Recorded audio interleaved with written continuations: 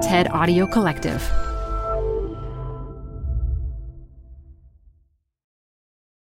This episode is brought to you by Progressive. Most of you aren't just listening right now. You're driving, cleaning, and even exercising. But what if you could be saving money by switching to Progressive?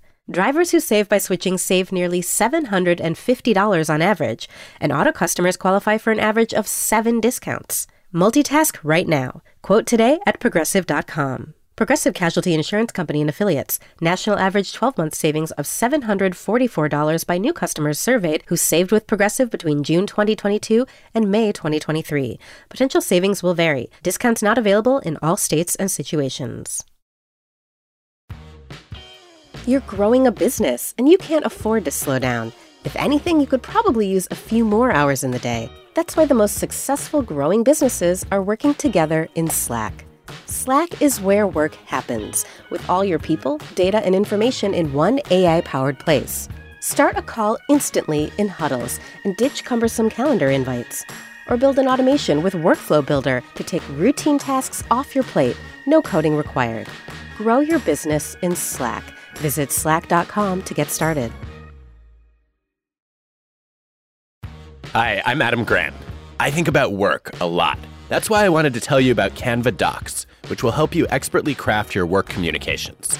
They have an AI text generator built in called Magic Write, powered by OpenAI. You can generate any text you want. Job descriptions, marketing plans, sales proposals. Just start with a prompt, and you'll have a draft in seconds. Tweak your draft, and you're done. Try Canva Docs with an AI text generator built in at canva.com. Designed for work. Got a business problem? There's a TED Talk for that. Stay updated on everything business on TED Business, a podcast hosted by Columbia Business School professor Modupe Akinola. Every week, she'll introduce you to leaders with unique insights on work, answering questions like, how do 4-day work weeks work? To will a machine ever take my job? Get some surprising answers on TED Business, wherever you listen to podcasts. Hey, work-lifers, it's Adam Grant. Welcome back to Taken for Granted, my podcast with the TED Audio Collective. I'm an organizational psychologist. My job is to think again about how we work, lead, and live. Today, I'm talking to one of my favorite authors. I'm John Green, and I am here in my basement in Indianapolis, Indiana. John is best known for his heart-stopping novel, The Fault in Our Stars. He's also a longtime YouTuber and podcast host. Last month, he released his first nonfiction book, The Anthropocene Reviewed, Essays on a Human-Centered Planet. It's based on his podcast by the same name. The Anthropocene is the geological period of time that's also known as now, when humans are dominating the Earth. John's book is a brilliant analysis of some of the most monumentally important and some of the most charmingly trivial touchstones of our time. He covers topics ranging from the plague and the human capacity for wonder, to office air conditioning and Googling strangers, to Monopoly and penguins of Madagascar. He reviews them all on a 5-star scale.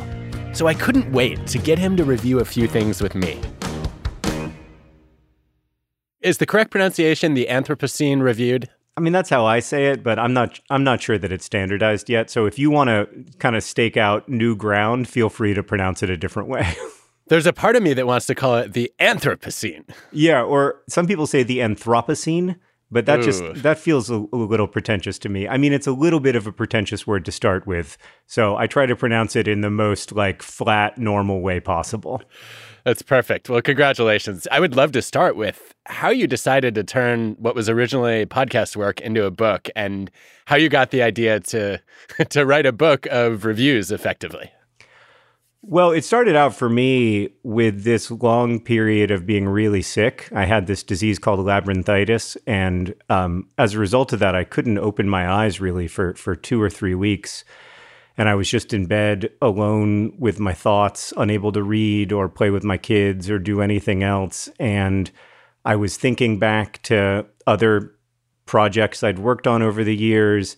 And this was also in a weird transitional time in my life. And I didn't really know what I wanted to do with my life after that. I didn't know what I wanted to do for work, really for the first time since I was 22. And then as I started to get better, I reread the work of my friend Amy Krouse Rosenthal, who had died a few months earlier.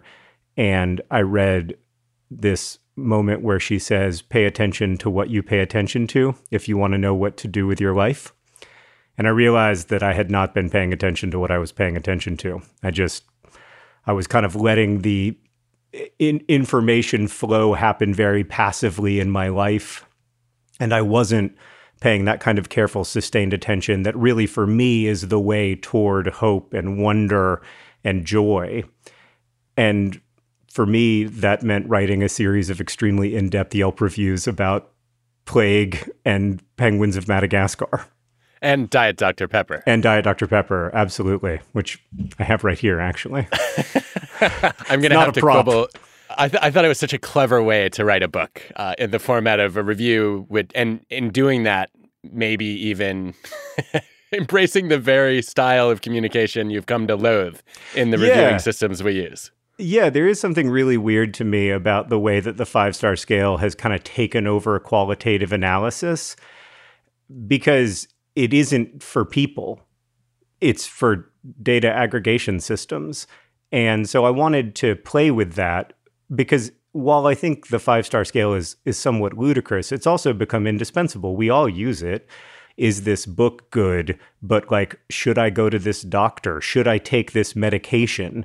All of those things have huge amounts of 5-star scale reviews. And I do think that they can tell us something. They just can't tell us everything. You won me over on that, because originally when you said you didn't like the 5-star system, I thought, well, first of all, I'm a social scientist. I love anything that can be quantified. Right. and secondly, and maybe even more importantly, I guess it takes me back to my wannabe athlete days when I was a diver. And there were moments when I'd come out of the water and my coach would tell me, 2 or 3 corrections, and I'd get a little defensive. But if he said 4.5, like, whoa, that's a long way from a 10. Tell me what I can do better. And there was something about the rating that took all of the subjectivity and the uncertainty about, do I need to listen to this feedback out of the equation, and made me realize this is not good enough. And ever since then, I have loved a quantitative rating. Every time I write a draft of a book, when my students will read it, I ask them to rate the chapter on a scale from 0 to 10. And wow, it's the same thing, a 4.5. I remember a student saying 4.5 once, and I asked why, and she said, not a page turner. Okay, now I didn't want to rewrite it, but now I know I have to. Yeah, no, that's interesting. I don't think that I'd ever thought of the kind of quantitative analysis of qualitative experiences that way, as a way of almost taking out the subjectivity of it. I guess for me, I feel like I can't take out the subjectivity of it, because a book that is a page turner for me is not going to be a page turner for everyone. And that was one of the really essential things I learned in making this book. Very early on, I sent a couple of the early essays to my wife, who generously, but frankly, was like, you're acting as if you're an objective expert in the field of Canada geese, rather than acknowledging that you have a particular perspective on Canada geese that is informed by your moment in history, you living in Indianapolis, and a million other things. And you've got to acknowledge that in the Anthropocene, there aren't any like outside observers. There are only participants. And that was a really essential thing to understanding for me, because I then once I put myself into the reviews, I think it becomes okay to say Canada geese are a 2-star bird, because that's clearly like utterly subjective analysis.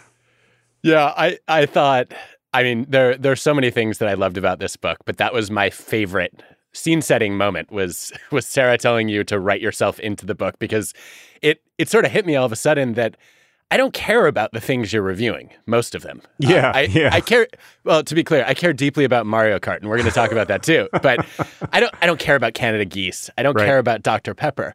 But you have such an interesting mind and an interesting way of describing and noticing and experiencing things that I care about your experience of the things you chose to review.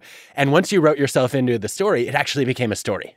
Yeah, and every good review, I think, is that on some level. It's a little bit of a memoir, because it's not really this is a good restaurant or this is a bad restaurant. It's this restaurant on this night meant this for me. And understanding that like what connects people to the subject matter is not necessarily the subject matter itself, but the approach. I think I've only written 1 or 2 book reviews in my life, and I've tried way too hard to make them objective, because that's what I was trained to do as a social scientist. When you are in a field that everyone thinks of as subjective, and everybody thinks there is no evidence-based anything in any social science, you have to like constantly defend the reality of data. And so I understand why you would feel like, hey, now there are facts. There is evidence-based something in social science fields. That cuts right to the heart of my soul. So I already want to pick up on several things that you've commented on. Let me start with your dear departed mentor and friend, Amy Krauss Rosenthal. I was stunned when I read her observation that you just mentioned, that you can figure out what motivates you by paying attention to your attention. And I was stunned in part because I had tweeted a couple years ago sort of a random thought that we reveal our goals through our actions, but our values through our attention. And that if you want to figure out what's really important to you, you should just scan what you pay attention to. And then found that I could figure out what I wanted to write my next book about by looking at the themes in my social media posts and noticing the patterns in them. And I'm guessing you're a little bit less systematic and nerdy about it than I am. But how have you gone about paying attention to your attention, and what did it reveal to you? The thing that I had to initially understand is that on some level, attention is my main resource. It's my central resource. It's most of what I do in the world is pay attention and respond attentively or not. And understanding that made me start to think, well, if I paid a certain kind of attention to anything, could it be rewarding? Like, what if I, instead of like kind of in the background watching this movie with my kids while on my phone and not really engaging with it, what if I tried to take this 2014 animated film Penguins of Madagascar really quite seriously? Is there anything there for me? And it turns out there is. And so one of the takeaways of writing the book for me was that in the end, what you pay attention to matters, but maybe what matters most is the kind of attention you pay. And if you pay that kind of careful, sustained attention, almost everything becomes a potential site of real intellectual and emotional reward. It does, which I guess leads me to my first quibble with one of your reviews. Oh, great. I'm excited because one of my favorite things in work life is how generously you disagree with your guests. I've never been told I disagree generously before. Well, it's just like, it's so hard to disagree with people in a way that like makes space for them and is empathetic toward them. Like, that's one of the big problems we have on the internet, but also I think in like larger public discourse. So I'm excited. I'm ready. Well, thank you. Our capacity for wonder as human beings. You gave us 3.5 stars. Yeah, that was a mistake. Wait, what happened? No, I mean, John, the whole book, it's almost an ode to our capacity for wonder. You even challenged the Fitzgerald claim in The Great Gatsby that we had reached the limits of our capacity for wonder. Isn't our capacity for wonder limitless? I'll tell you what happened. I got stuck between two ideas, which was that the way that Fitzgerald writes about our capacity for wonder in The Great Gatsby, I think, is 3.5 stars. But our capacity for wonder itself is one of the only unambiguously 5-star things about people. So I should have found a way to articulate that a little more carefully. I had a hunch it was something like that, because I mean the book is dripping with wonder, and I think it's one of the things that's so magnetic about your work is how you take things that other people ruminate about or avoid, and you make them invitations to curiosity. That's a lovely way of thinking about it. Yeah, and I think one of the things that I guess it left me thinking about a little bit is as you start to pay this kind of sustained attention that you're talking about to your own attention, you do see patterns. You notice that you wonder about certain kinds of things more than others. Mm-hmm. What did that teach you about intrinsic motivation and how to find that and sustain it? Well, if I don't have a sense of like purpose and orientation in the world, I find it extremely difficult even to get out of bed, let alone to do anything. For me, it's not like a philosophical matter. It's a mission critical part of being alive. And sometimes the motivation can be something as straightforward as, my kids need stuff and I need to help them get it. And that can be a good motivator.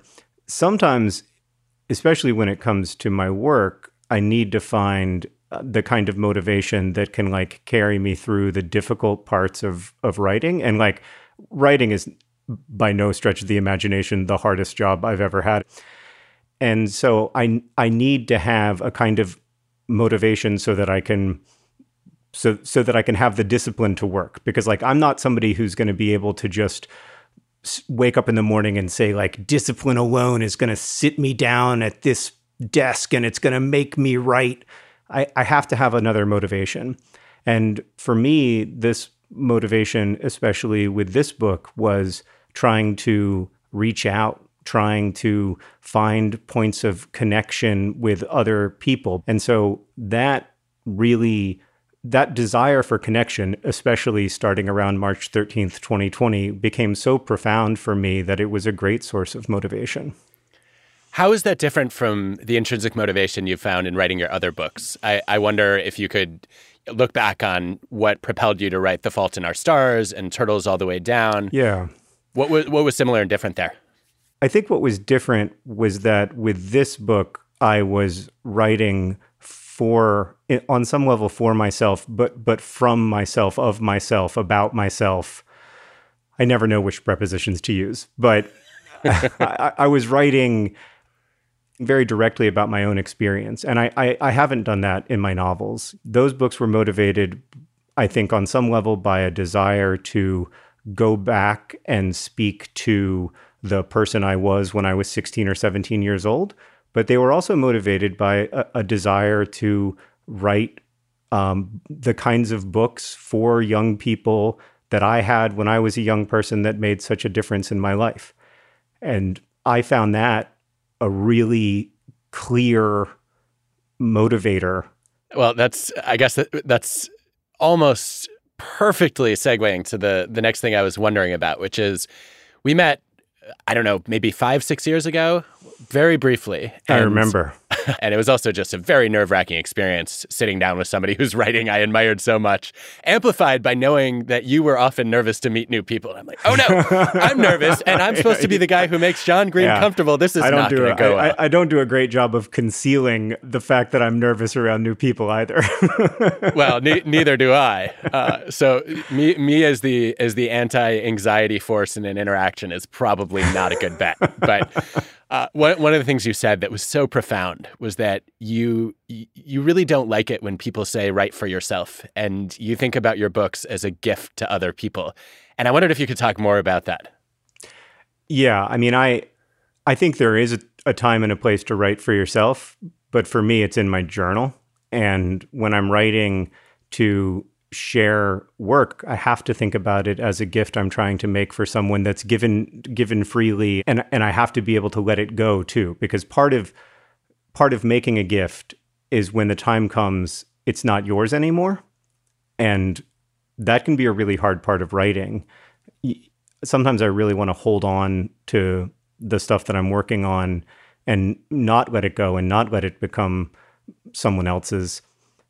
I know that feeling. And, it's interesting because I obviously, as somebody who studies generosity, I'm drawn to the idea of thinking about your work not just as an act of self-expression, but as a contribution to others. And I think that's so much of the fuel behind, a lot of human creativity. I worked on a paper once that was called "The Necessity of Others is the Mother of Invention." Yes. And I think it's such an underrepresented theme in creativity that we're capable of having lots of novel ideas when we're just drawn in by interest, but finding the most meaningful and the most useful ones really requires taking somebody else's perspective. Yeah, and that's one thing I really love about writing novels is that it is an attempt anyway to imagine both someone else's perspective when you're writing, because you're writing a fictional story, you're making something up, but it's also an attempt to imagine the needs of the reader and what would benefit the reader. Does that make you the world's biggest advocate for bibliotherapy? I kind of am. I mean, I think there are limits to what books can do. And sometimes whatever field you're in, you always think it's super important. Like that's just a side effect of spending all your time inside of that pond. Like you think like the fish in that pond are the most interesting fish in the world, and you think your pond is the, largest and most important pond on earth. But like, I really do think the book's pond is pretty important. I do too, and I wonder if it's not just a side effect, but you were drawn to that pond because of the way that you experienced it. Yeah, for sure. Books made me feel less alone in the loneliest times of my life, but also they can be accompaniers in joyful days. They can be guides to wonder and joy, and allowing these things to kind of coexist is one of the things I love most about books. Like I love books that are funny and sad. I love books that are, that contain all of these big human experiences, because in real life that stuff is always living alongside everything else. And I think that's part of the gift of a great book, is it gives people a little bit of extra permission to feel that full spectrum of human emotions. Yeah, no, that's a great way of saying it. There is one thing that gives me pause though about thinking about a book as a gift. When I compare it to other kinds of creative products, I'm much more comfortable giving those. Like if I could paint, I would say, John, here's a painting, and I wouldn't feel guilty about it. But handing you a book, here's a bunch of work to do. Yeah, and you're going to be better for this, even though it's going to take you a lot of time and might bore you in certain parts. Yes, and maybe that is what is really deeply weird and particular for me anyway about books, is that I am trying to give a gift to the reader, but I am very conscious of the fact that the reader is also giving a gift to me, the gift of hours and hours of their attention. And so it requires a mutual generosity. The reader has to open themselves to the book, and the writer does as well. I will say one of the gifts that you are legendary for in the writing community is signing just an almost unfathomable number of books. I remember struggling to get through 5,000, and you signed 150,000 of The Fault in Our Stars. Is that a correct number? That is correct. And then I signed 250,000 for the Anthropocene Reviewed. So in a way, The Fault in Our Stars was just like practice for the real work that came over the last 6 months. Wow. I love, though, that you are, personalizing hundreds of thousands of copies of your books to make it into a true gift for the reader, right? Because no one else will have that exact signature. And you tried to convince me as the reader that you were doing it for selfish reasons, that you enjoy getting engrossed in a state of flow. I do enjoy it. I mean, I will say this time around, I did not enjoy the last 100,000 or so signatures that much. But there are parts of it that I enjoy. It's so hard for me to find a way to express what it means to me that anyone would read my book. It's a little way of also trying to take this highly mechanized, somewhat distant process and say, well, there is one page that we both actually touched, and we really, this is a small but still physical connection between the two of us. I think it's a wonderful thing that you do it. And it raises some questions for me about the flow experience, which I think anybody who's ever been in a creative job or played sports or just enjoyed getting lost in a moment can describe as a peak experience. Yeah. One of the things that's always bothered me about flow, dating back to Mihaly Csikszentmihalyi's work coining the term and studying it, is he describes it as where challenge meets skill, where you have almost a difficult task at the very edge of your capability that's stretching you. But signing books doesn't stretch your skills at all. So why is that a flow experience? For the same reason that like level 7 Tetris is a flow experience for me on the original NES Tetris from 30 years ago. Oh, yeah. Which is that maybe my capabilities just aren't that high. I don't know. But like people ask me what I think about, and I'm like, I don't know. I don't really think about anything. I'm just I think a lot about the signatures. I think about whether that one was good. I think about, like whether this one is good. I think about how to do it, even though I basically know how to make the motion with my hand. Those are the things I'm thinking about in the same way that when I play Tetris, I'm thinking about how to fit the blocks together. But for me, if there can be something that occupies enough of my consciousness, there's something on the other side of that is really, really lovely and calming and mindful and present. I think in the book, I talk about a present tense that actually feels present. And that's how it feels for me. Yeah, that makes a lot of sense. And I guess it also aligns with one of the most common flow experiences in the Csikszentmihalyi data, which is driving. Yes. Also not at the very edge of most people's capabilities, but to your point, requires enough attention that you probably shouldn't be doing anything else. Right. Yeah. You should not be on your phone at the same time. And it's the same thing with signing. Like, it requires enough attention for me that I am just there.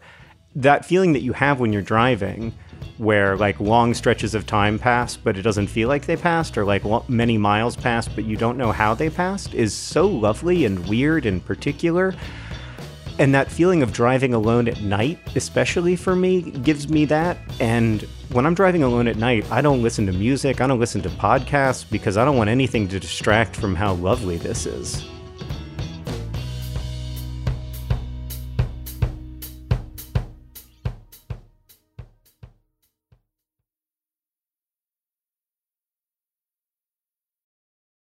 Support for the show comes from Brooks Running. I'm so excited because I have been a runner, my entire adult life. And for as long as I can remember, I have run with Brooks running shoes. Now I'm running with a pair of Ghost 16s from Brooks. Incredibly lightweight shoes that have really soft cushioning. It feels just right when I'm hitting my running trail that's just out behind my house. You now can take your daily run in the better than ever Ghost 16. You can visit brooksrunning.com to learn more.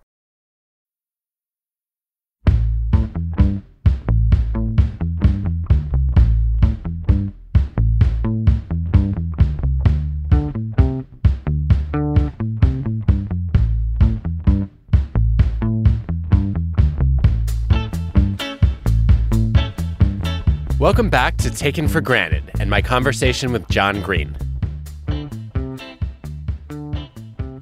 One of the things I thought might be fun is to ask you to review some things that didn't make it into the book. All right, I'm in. So one of the things that's obviously been defining for a lot of people's past year of their Anthropocene has been remote work. How would you review remote work? Oh, I'm so conflicted about it because in a lot of ways it's great. And my brother and I, because he lives in Montana and I live in Indiana, we've been working remotely since 2007 and finding ways to collaborate together. And so I think the transition was probably easier for me than it was for a lot of people. And it's always been for me a place of calm and contemplation where I can really get into that flow state of work. Whereas an office environment often for me is full of interruptions and conversations, which is its own kind of productive, but not the kind that I most treasure. I miss being with people, though. I think even though I'm quite introverted and don't love a meeting, I miss being present with people and the little collaborations that just emerge naturally from being together. That said, like if I had my druthers, I'd probably still spend 3 or 4 days a week working from home. So I'll give work from home like 3.5 stars. I'm with you there. I was going to give it 4 only because I need a lot of other people to do it in order to get away with doing a lot of it myself. Yeah, well, I feel like your rating of it is much more evidence-based than my rating. So we'll say 4. You brought me around. I didn't want you to rethink it so quickly. No, it's good. It's important for me to be able to change my mind immediately. I will say there was a meta-analysis even long pre-pandemic that said as long as we're in the office half the week, that we get more productivity and satisfaction, and there's not a real cost to relationships. And that made a ton of sense to me.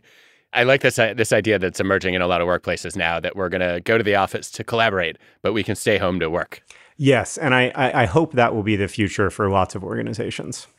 Same. Okay, next thing I want to ask you to review is therapy. Oh, I mean, for me, therapy is a 5-star experience. It's hard for me to imagine what my life would be like without therapy. I have fairly severe obsessive compulsive disorder and have had periods of major depression in my life. And the tools and techniques of cognitive behavioral therapy have made as big a difference for me probably as medication. And between the two of them, they are the reason why I'm able to have a healthy and productive life while also living with mental illness. On that note, how would you review OCD itself? Sarah and I were talking about this recently, and she was like, I wouldn't want you to be anyone other than you. And, I wouldn't want you to not have OCD. And I was like, I would like to not have OCD. I'm also just really suspicious of attempts to, find the superpower in mental illness or find the upside in it. For me, it's just a chronic health problem that I have to live with and try to manage and treat as I would any other health problem. So, I mean, it's a 1-star thing for me. I don't really see a lot of upside to it. 1 star, unfortunately. Yeah, it's a 1-star thing. That's fair. I obviously can't object to that. I think one of the things you have done, though, with your work is you've helped a lot of people understand what that experience is like. And I guess that goes to one of the other things I wanted to ask you to review, which is adults reading young adult novels. 4 stars. I think it's great. I mean, I'm biased, obviously. I think one of the reasons we tend, even as adults, to be drawn to stories of adolescence is because so many things that are still happening to us now happen to us for the first time as teenagers. And so whether that's dealing with falling in love or dealing with grappling with grief or asking big questions about meaning and suffering, adolescence can be an interesting kind of time of life to approach those questions through because there's such an intensity to that first experience of it. I've never understood until you just explained that why I'm so drawn to young adult novels, even as an adult, because you're right. It's a portal for understanding experiences we're still having that were much more, that we imprinted on, that were so much more formative when we had them at that age. Yeah. And, the second time you fall in love is great. And in some ways it's better because you have a little bit of context. But the first time you fall in love, you really do feel like nobody has ever experienced anything like this in all of human history. And that makes it fun to write about. I think it also makes it fun to read about. And then, since you've listened to Work Life, I have to ask you to review my podcast. Oh, I think it's a 5-star podcast. I find this podcast super helpful for understanding my own work life, but also for understanding the work life of the teams of people we work with. That is a huge honor. Your episode on burnout came at a very fortuitous time in my life when I was experiencing a lot of burnout, but also didn't understand, 1, that I was experiencing burnout, and 2, why I was experiencing it. And understanding that it isn't just about how much work you're doing was really important for me. Understanding that if I have a sense of daily progress and a sense of small wins, work becomes much easier and more fun. And then when I have a sense of orientation and purpose, work doesn't feel so overwhelming to me. And so that was probably the biggest thing that I use all the time. When I start to feel that way, I can tell myself, okay, well, what are some small wins? Or are you venturing away from a feeling of purpose in your work? And maybe that's why you're feeling burnt out. I think, of course, there are lots of other causes of burnout and lots of other treatments for it that were discussed in that episode. But that's what resonated really deeply with me. And it was kind of like a magic pill, not to overstate it or anything. Well, as a native Midwesterner, I have to say I like the Indianapolis flavor of this review.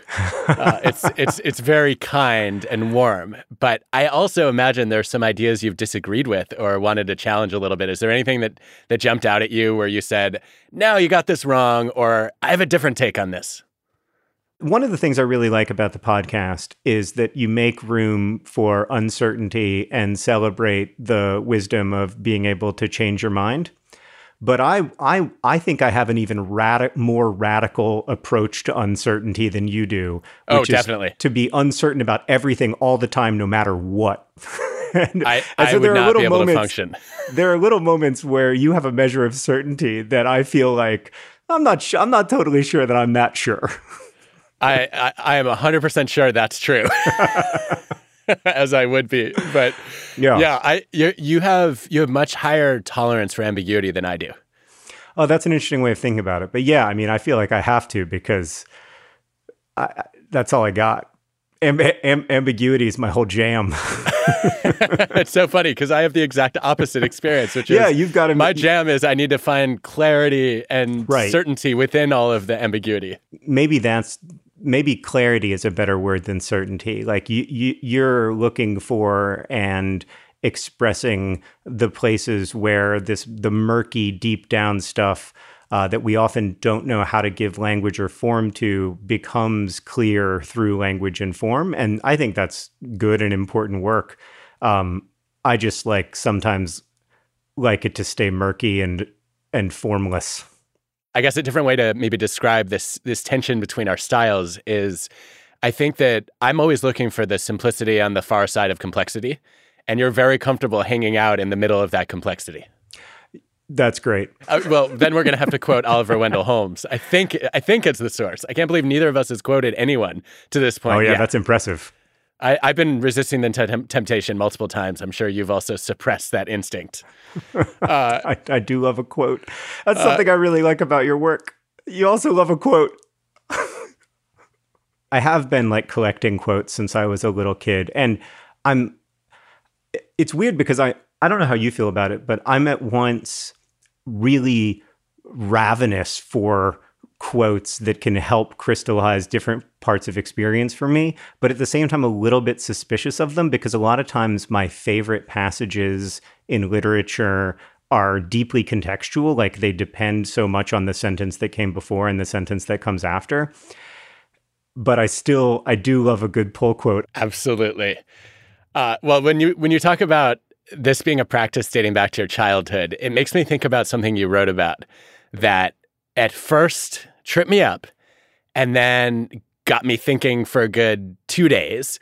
The quote that just jumped out at me was, you wrote about, I think it's intense longing for the you to whom you can never return.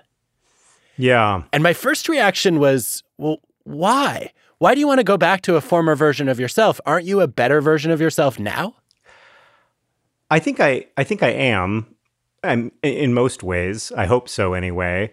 But I also think that there are times when I look back on them when I felt a kind of safety or security, a deep sense of home that I maybe don't feel now because circumstances have changed. I'm in a different place in my life.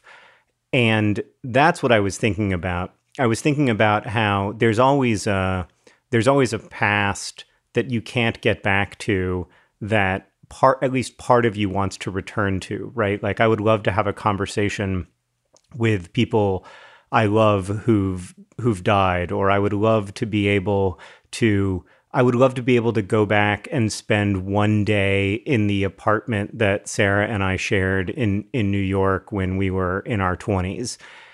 Now, I am happier in almost every way now than I was then, but I still do sometimes feel a longing for an old self. So that speaks to what I found so interesting about it after I stopped rejecting the idea. It seemed like you were defining a new type of nostalgia, or at least one that I never thought about before, because normally when I thought about nostalgia, it was longing for an experience or a moment that was past. It's a person I've lost, or it's a place I was in, or a group that I was part of that's moved on. And you wanted to go back, it sounded like identity nostalgia. You wanted to recover a version of you. And as I thought about it more, I realized, there are parts of my past selves that I miss. I miss the sheer wonder of being curious about what career I might pursue a little bit, even though that was mostly an anxiety-provoking experience. Yeah, but I think there is a weird phenomenon where once we've gone through something, it feels different. So everything feels survivable after you survive it. And I think that's a lot of why I allow myself sometimes to think about those past versions of myself fondly. Well, my favorite review that you did in the whole book was of Mario Kart. Oh, thanks. I loved it. I loved it in part because Mario Kart was a defining experience, I guess, of middle school for me, the way it was high school for you. In part, though, because during the pandemic, I was able to play with extended family members and reconnect with them over Switch, right? Because they were able to get into our online games. My best friend from college was in Germany, and we played games against each other, and his kids were racing our kids. Oh, and that's great. It's just such an incredible experience. And I wanted to hear you talk a little bit more about the life lessons from Mario Kart, and then I might add in a little bit of psychology and see what your reaction is. Great. Well, for me, the first life lesson of Mario Kart is that games are more fun when they're played with friends. And Mario Kart was one of the first games in the old days, in the Super Nintendo days, where you really could play with friends. It was an excuse for us all to be crowded together on a couch, for us to be talking about everything else except for Mario Kart. But then also, there's the game mechanics of Mario Kart itself, which really interest me. Because if you're in last place, you get better power-ups than if you're in first place. Like, I remember playing Mario Kart with my kid, my son, who's now 11, but at the time was probably 7. And he got Bullet Bill, this incredible power-up on the last lap. And he didn't just beat me, he also like smashed my cart as he passed me moments before the finish line. So I ended up finishing 4th. In one way, it's not fair because I was better at Mario Kart than this 7-year-old. But in another way, it's very fair because the power-ups you get when you're further behind should be better than the power-ups you get when you're ahead. Whereas in real life, the power-ups that you get when you're ahead are almost always much better than the power-ups you get when you're further behind. And so that, for me, it was also a way of trying to write about that. I found that so compelling. And, I feel like there's no better way for me to express a parent's love than the joy I felt when our 7-year-old beat my sister, my brother-in-law, and me in a race. Yeah. Yeah, well, now I can't compete with Henry. I mean, now I'm the one who's hoping to get Bullet Bill on the last lap. Well, so that goes to an interesting paradox in the luck skill debate. I don't know if you've ever read Michael Mauboussin's work. Does that ring a bell? So he wrote a book where one of the chapters basically analyzed how important luck is as a function of the skill level in a field. And what he showed was the exact opposite of what I'd assumed, which is the higher the skill level goes, the more important luck becomes. Wow. Which is really weird, right? It's counterintuitive. At first, I thought, but okay. It makes a kind of sense. It makes sense to you. Though. Go ahead. Well, the reason it makes a kind of sense, and I'm sure that this is wrong, and I look forward to being corrected, but the reason it makes a kind of sense to me is that there are a lot of really skilled writers. And when I think about what differentiates, it's mostly luck. So like just on a personal level, that's my experience of it, is that once you get to a really high skill level, there's so much luck involved precisely because everyone is really skilled. Exactly. That's exactly how Michael explains it. I think his data, among other places, came from baseball. And he said, look, if everybody is bad, then the few people who are good are going to stand out a lot. But if everybody's good, it's almost impossible to know whether the pitcher or the batter is going to win on that given exchange. And it sounds like you see writing as a similarly high talent endeavor right now. Yeah, I think so. I mean, I'd have to think more of it to be sure that I believe that, but I think I do. Okay, another related topic that I wanted to ask you about. You, in 2 different sections of the book, you said things that surprised me. At one point, you said you need a vice. You feel like you need to have a vice in your life. I think that might be Diet Dr. Pepper. Yeah. And then the other is you said you always wished for a nemesis. And with both of these, I thought, why? Most people don't go looking for vices and nemesis. They're stuck with them, and they're trying to escape them. Well, I think with the vice, I don't know where it comes from, but when I was in my teens and 20s, I smoked cigarettes compulsively. And for me, like the pleasure of cigarettes was in the kind of compulsive cycle of it, the buildup of the need and the desire, and then like the pleasure of giving in to that need and desire became a really kind of vicious cycle for me. And so I've managed to pull mostly out of that, but I do still drink Diet Dr. Pepper, which feels a little bit like a vice to me. As far as the nemesis, you don't want a nemesis? I mean, I feel like everybody wants a nemesis. It's great. Like I remember when I was younger in my writing career, a few of my writing friends would have writers that they felt like a real deep kind of rivalry with. And I would always think that was kind of cool and sort of wish that I had a writer who I felt this weird mix of admiration and jealousy toward. But I never really did. And I never really felt like I had a nemesis until relatively recently when I began gardening and I developed a deep nemesisical, to coin a term, relationship with this groundhog that lives underneath my hose shed. In fact, Adam, just this morning, I was in the garden and the groundhog, it's just starting to like wake up and stretch itself. And I was in the garden and it ambled into the garden. And I was like, you have to respect when I'm here. You can't be eating seeds while I'm here. You have to wait until I leave. And therein lies the difference between a friendly rival and a nemesis. I want the former, not the latter.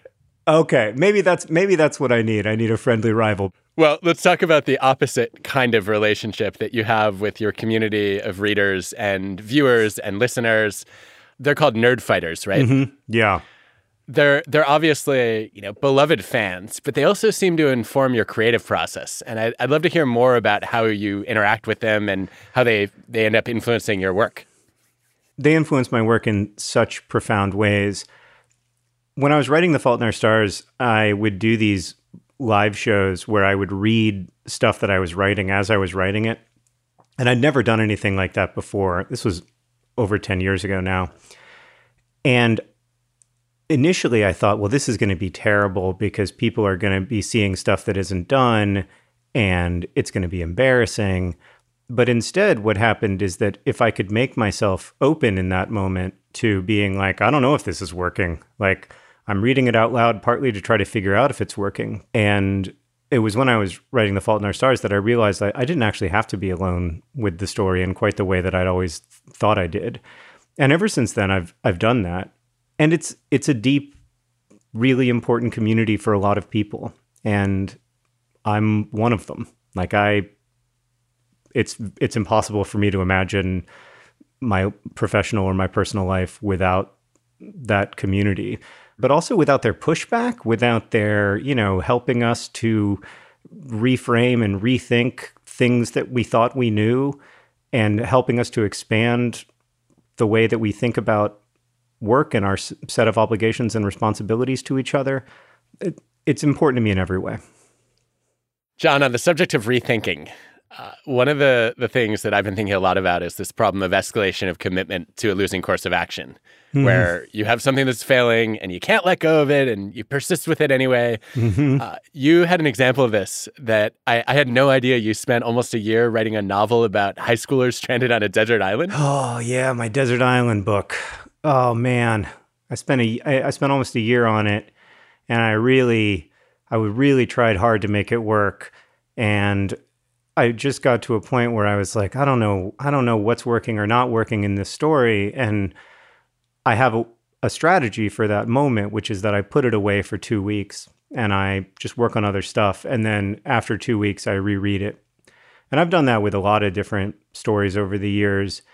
And when I reread this desert island novel, I realized that there was just nothing in it. There was no heart. There was nothing. The only sentence I ended up saving is this sentence, "It was kind of a beautiful day," which I did really like. And I put that in The Fault in Our Stars.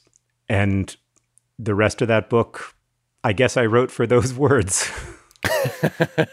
Well, I guess I had a couple of reactions to it. The first one is, your technique builds so perfectly on what we explored in our episode on rethinking bad decisions, where we said, look, you need an outside view, you need an independent perspective to help you figure out if this is any good. And by giving yourself that 2-week window, you're essentially detaching yourself and internalizing the outside view. Mm-hmm. Yeah, exactly. And then you can see it as other people would see it. And that's when I was like, oh, this just isn't working. I've had that experience a lot in my writing, and that's made it a little easier to have, because the first few times I had it, it was devastating. Even that time really was devastating, because I felt like, oh, I'd worked for a year on this book and I wasn't going to get anything out of that year. But I did get a lot out of that year. And so that's the thing that I needed to learn about failure, is that I learned a lot from writing that stuff. It didn't get published, and in that sense, it was a failure. But I learned a lot, and I was able to bring a lot of what I learned to The Fault in Our Stars, which is the book that I ended up writing instead. I mean, I'm obviously so glad you did. Yeah, me too. I'm really glad that I didn't publish the Desert Island novel, and I'm glad that I wrote The Fault in Our Stars. But The Fault in Our Stars had also been a book that I'd tried to write many times, starting in like 2000 or 2001 when I was only 23 or 24. And I would do that same thing where I would write as much of the story as I could write, and then I would take 2 weeks away from it, and I would look at it and I would think like, no, it's just not working. It's just not working. It's just not working. And, you know, that frustration built up over the years, and there were lots of times when I thought I was never going to be able to write that book. And then one day it started to work. Well, the other thing I thought was amazing about this example is I've had a pet peeve as long as I can remember when editors tell me, you have to kill your darlings. Yeah. And my reaction has always been, darlings are why you write. I'm not going to kill them. What I do is I save them and I find a home for them in a future book or article. And that's exactly what you did. Yes, that's exactly right. I think that you've got to find the right place for them, because a lot of times when I write something that I'm really pleased with, it doesn't work in the context in which I wrote it. And it's super obvious that I'm really pleased with it, which is part of why it doesn't work. It almost pulls the reader out of the story, because the reader's like, oh God, I bet he liked writing that sentence. And so you can't use that stuff a lot of the times in the original context, but maybe you can find a way to say something similar in a way that's a little less cute or a little less pleased with yourself. Yeah, what's the line from the great philosophers in South Park that you'd get caught in a cloud of smug, the perfect storm of self-satisfaction? Yeah. Very distracting. Yeah, that's I think what editors mean when they say kill your darlings is like try to eliminate your smug. That's exactly right. One of the things that you wrote about in the beginning of the book that, just hit me like a ton of bricks is you observed that we're simultaneously too powerful and not powerful enough. And I thought, that is the human condition in one sentence. And I wondered if you could talk about your personal experience of that, because on the one hand, you have written books that millions and millions and millions of people have responded so powerfully to. And yet, as you put it, you can't even get your kids to eat breakfast. I can't. I mean, I couldn't get them to eat breakfast this morning. It was a significant source of tension this morning. It's very strange to me that so many people have read my books. It's very hard for me to put that in context or understand what it means or make any sense of it. But I'm aware of the fact that, I have gotten to have a seat at the table in a lot of people's lives, and that's a huge privilege and a huge amount of responsibility as well. And at the same time, it is also true that on an individual level, I don't really feel that power, and I often feel powerless to stop people I love from suffering. I often can't, keep people I love from suffering. I feel powerless before the big waves of obsessive compulsive disorder that I have to live with. I feel powerless before single strands of RNA. And so this is the weird thing about being a person. We are reshaping the climate. We are having a massive effect on the biodiversity of the planet. But at the same time, we as individuals, can't even save ourselves from a meaningless, inert strand of RNA. And living with that paradox is difficult for me at times, and I think that's why I wanted to write about it. John, this has been such a delight, and talking to you is every bit as exciting and enjoyable and eye-opening as I hoped it would be. Oh, thank you so much, Adam. It's really great to be with you and have a chance to talk with you. I'm a big fan of your work, so this is really cool. Taken for Granted is part of the TED Audio Collective. The show is hosted by me, Adam Grant, and is produced by TED with Transmitter Media. Our team includes Colin Helms, Greta Cohn, Dan O'Donnell, Joanne DeLuna, Grace Rubenstein, Michelle Quint, Banban Chang, and Anna Phelan. This episode was produced by Constanza Gallardo. Our show is mixed by Rick Kwan. Original music by Hansdale Hsu and Allison Leighton Brown.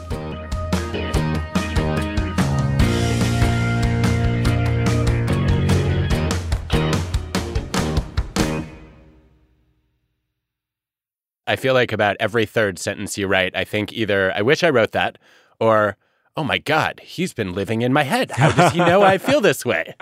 That is my favorite thing about books, actually, is those moments when it feels like the writer knows something about you that you've never told anyone, and you get to commingle these deep, really abstract, hard to fathom experiences and feelings with a writer. That's what I love about reading. So if my book could be that for you, I'm super grateful.